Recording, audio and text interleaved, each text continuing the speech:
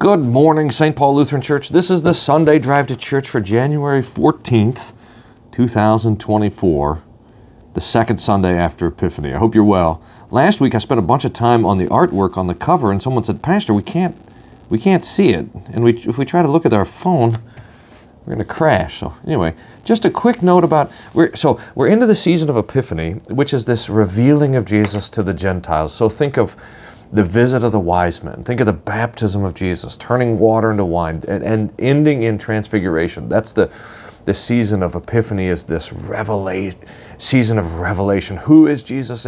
We see him for who he is. He's making himself known to us. It's a beautiful thing to consider, right? We're coming out of the dark season of winter, and the days are getting a little bit longer, reminding us that the light is shining, the day star is rising. The light is dawning in our hearts, as Peter says when he thinks about transfiguration. So that's the season of Epiphany. We have on the cover this von Karlsfeld, John Schoner von Karlsfeld woodcut. He did this beautiful illustrated Bible of woodcuts. I love these woodcuts, and this is the calling of Samuel. You see him in the temple, and the rays coming down. Then old Eli is over in the shadows, not knowing what's going on. That's from the Old Testament lesson. We'll get there. But first, the collect, which is a pretty basic collect. It's a collect for God's peace. It uses the word governs. I was thinking about this just as an aside. This came up in Sunday school last week, how the Calvinists, the Reformed, really lean into God's sovereignty. You don't see that word sovereignty too much in the Lutheran tradition, but the word that you do see over and over, and I need to do a little research on this, why, is the word govern. We talk about how the Lord governs. And listen to this. I'll pray this prayer. It starts out with speaking to God as the one who governs, and then praying that he would give us peace. Let's pray. Almighty and everlasting God, who governs all things in heaven and on earth, mercifully hear the prayers of your people and grant us your peace through all our days. Through Jesus Christ, your Son, our Lord, who lives and reigns with you in the Holy Spirit, one God, now and forever. Amen. All right, to the lessons. We have Psalm 139, the first 10 verses. We have the calling of Samuel, 1 Samuel chapter 3, verses 1 to 20. We have Paul's warning about sexual immorality, 1 Corinthians chapter 6, verses 12 to 20. And the calling of Philip and Nathanael, John chapter 1, verses 43 to 51.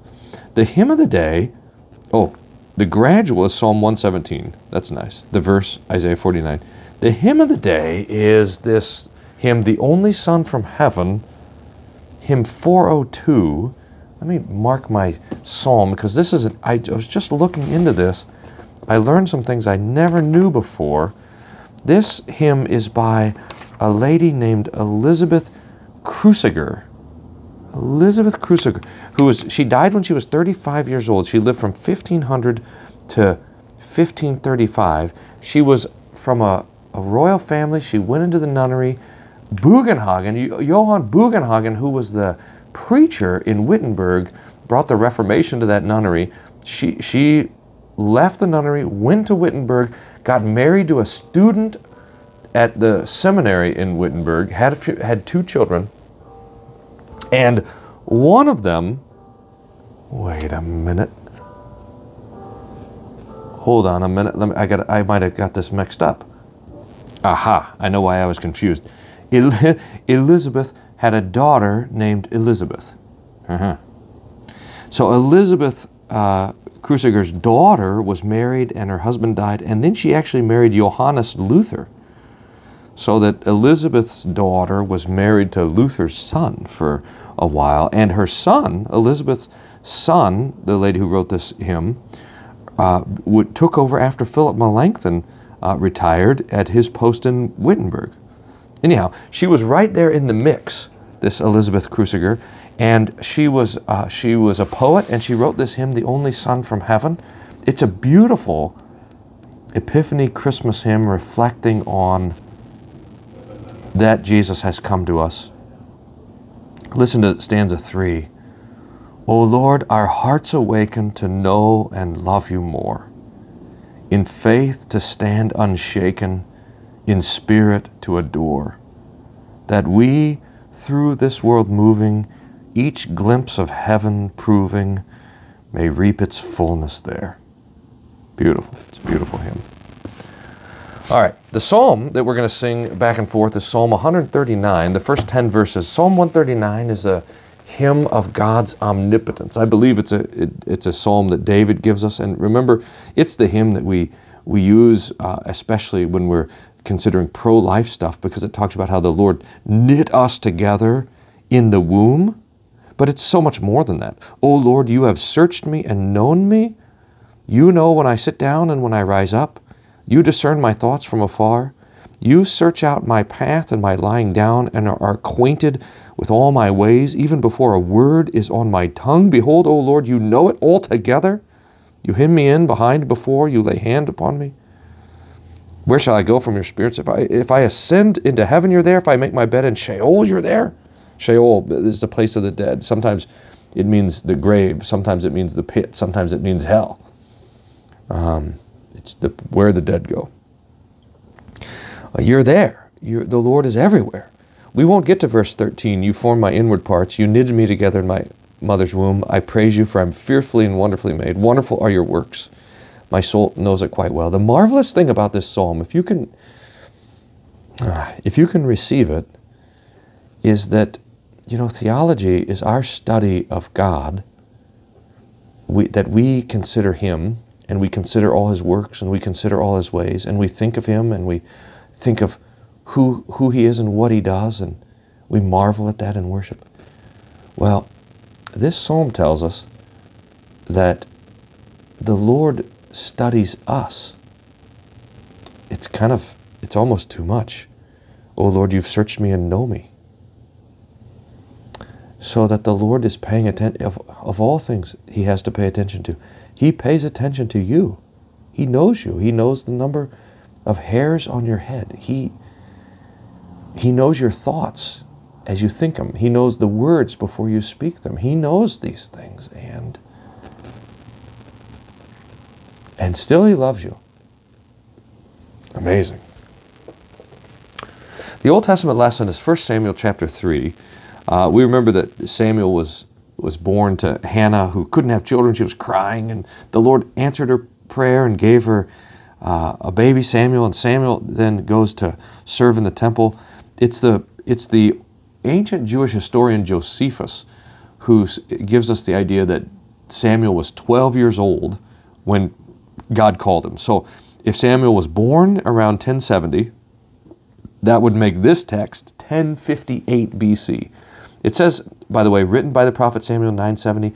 I think that's wrong, actually, because Samuel wasn't around in 970. So I bet you I have given Jonathan wrong info on when the writing of 1 Samuel was. It must have been before that, because we think Samuel died like in 1012, a couple years before David became king. So I'm going to have to adjust that. But these events occurred around 1060 BC, 1080, 1058.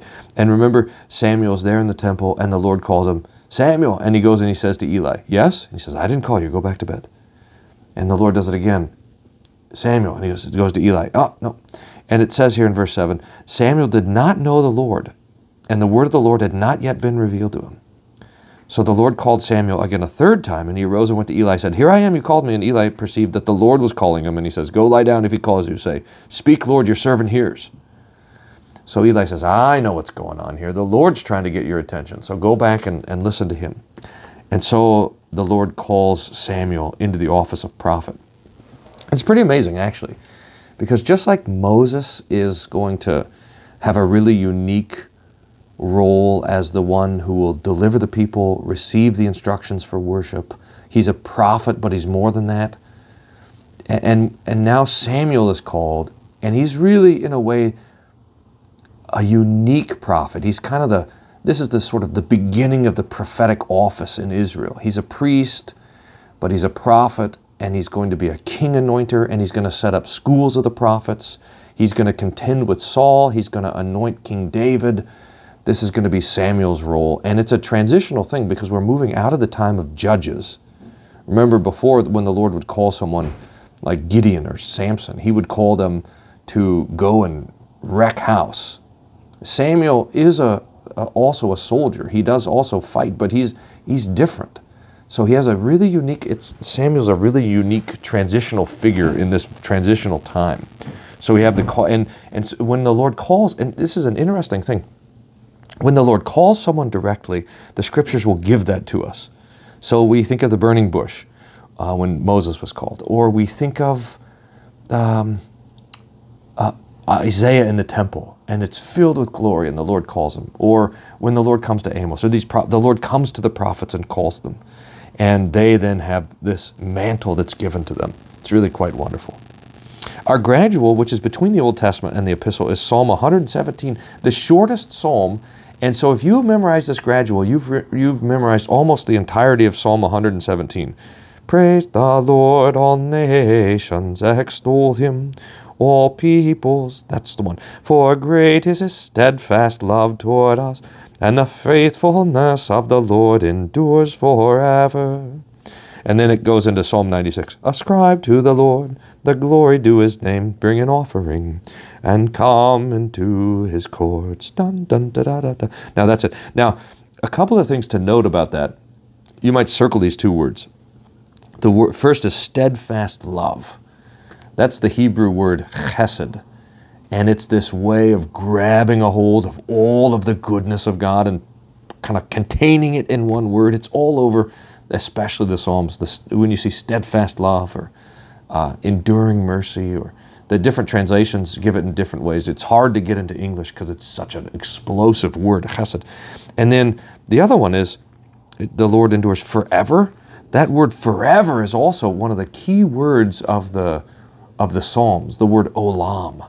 It's where we get world. It has to do with eternality and no borders. It's chronological and it's spatial. Olam, that word forever. So the olam hesed, the eternal mercy, the everlasting love, the never-ending kindness. All of these things are being put forth before us in Psalm 117. Absolutely beautiful. Connected to that is the gospel. So we'll come back to the epistle, 1 Corinthians 6. But the gospel is John 1. This is the early days of the ministry of Jesus. Remember that there's kind of two phases of Jesus calling his disciples. And a lot of people get confused about this. I got confused for years and years. Because remember, we have the calling like of John and Andrew right at the beginning, and they go to the wedding at Cana. And then that's when that is connected to the ministry of John. And then we have the calling of John and James when they're fishing. The way we sort this out is that right after Jesus was tempted in the wilderness for 40 days, and he came back to the Jordan River, to Perea, Bethany beyond the Jordan, where John was baptizing, probably in this little stream that fed right into the Jordan River. John was there as a disciple of John, and Jesus called him, and Andrew. And then they go with Jesus up to Galilee, and he finds Nathanael and Philip, and Peter's there. And so there's this early gathering of 5 or 6 disciples. And at some point, Jesus is there at the wedding at Cana with them. He travels down to Jerusalem and cleanses the temple with them. He goes back to Galilee. And then it seems like there's a time where they go back to their work. They're fishing, they're back at home. Jesus is traveling around a little bit, maybe with 1 or 2. And then he comes and calls them into permanent discipleship for a year and a half, for the last year and a half, maybe for the last 2 years of his ministry. And they're with him all the way through. So that's how we sort this out. So these are this early call to discipleship. And it's an amazing conversation that Jesus has with Nathanael. So Philip goes and gets Nathanael, and Jesus sees Nathanael and he says, "Look, here's an Israelite where there's no deceit, no guile."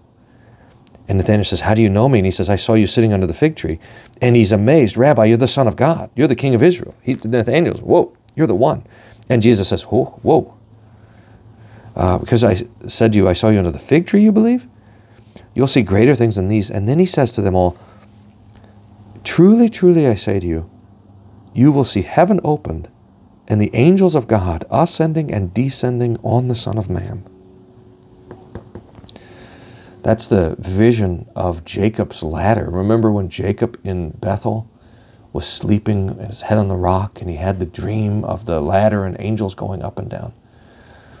And Jesus is saying to Nathanael and to the others and to us that vision will be fulfilled in me. You'll see angels up and down. You'll see this. I am this bridge between God and man. There's a beautiful, Luther talks about this, I think it's Luther, on the angels ascending and descending. He says when in the incarnation, the angels are a little confused because they're used to looking up into heaven's throne to see Jesus, but now they look down and see him in the manger, and they're up and down. Oh, he's there, he's there, he's there, he's there, up and down. Where are we going to find him? And the angels find God with us. Amazing. Maybe a quick note on 1 Corinthians 6. In fact, this is a very important passage. It has to do with sexual morality.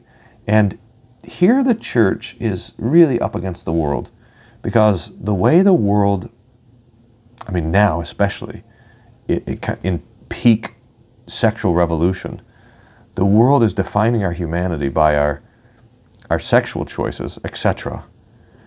Paul asks this question, or he makes this statement: the body is not meant for sexual immorality, but for the Lord. Now, this is an amazing thing, because if you just ask this question, what is the body for? You might have a lot of different answers. And the way that we know this, the way the sexual revolution answers the question, well, the body is for my own pleasure. Paul says, no, you are misinformed. He goes on to define this. Verse 19, do you not know that your body is a temple of the Holy Spirit? There's a lot of times that people will say, well, look, every sin is the same. One sin is the same as another. It's true that every sin equally condemns us before the face of God. Or to say it another way, every sin equally destroys the holiness that is required of us on Judgment Day. That's true. But every sin is not the same. Sins are very, very different. They have very, very different consequences, both for ourselves and the people around us. I mean, this is pretty obvious. If you called me a fool versus if you put an ice pick in my back, there's very different consequences. And I would, even though Jesus says both are murder, I choose the first kind of murder than the second. So there are temporal consequences of sin, and there's spiritual consequences of sin. And Paul makes that point in this text. It says in verse 18, flee sexual immorality. Every other sin a person commits is outside the body, but the sexually immoral person sins against his own body. So that and we notice this at least, that for whatever reason, part of the way the Lord designed us means that breaking the sixth commandment tears us up on the inside. It does damage to the conscience, perhaps more than any other sin aside from the first. So Paul is warning us, he's urging us, warning us, chastising us toward chastity. And he goes back to that foundational passage from Genesis. The two become one flesh. That is our doctrine of marriage. And that's the intent of the Lord in the gift of marriage. The two become one flesh. Listen to how he ends it, especially for the Christian. You are not your own. You were bought with a price. So glorify God in your body. So with our body, we glorify God. We don't just glorify Him in our spirit, but every gift that the Lord gives comes in one way through our body. So we rejoice that we are bodily creatures, that the Lord created us. And we use our body to glorify Him. Our body's a temple of the Spirit. That's what that means. So our body, it glorifies God, and it glorifies God in loving and serving the neighbor, and also in praising Him and receiving from Him the good gifts that He gives. It's a very, very important text to ponder. So we know what the body is meant for, and we know what the body is not meant for. This is very wonderful. All right, so there you go.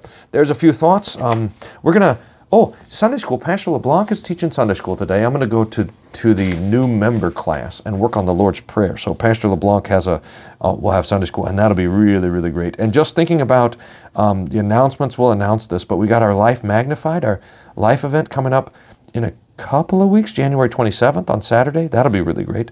Also today, there's a dedication recital for our new piano. There's apparently a lot that goes into this, and the guy who restored the piano will be here at church at 3 to show everything that it took to get it up to snuff. And then Dr. Grippa from Concordia Seward, she made it through the snowstorm. She's in town, did a master class yesterday on Saturday for the conservatory kids, or all the conservatory people, and then she'll be there to do a dedicatory recital. That'll be at 4 o'clock. That'll be really, really wonderful. So if you can make it to that, that'll be great as well. Thanks, everyone. Drive safe. We'll see you in a few minutes. God's peace be with you.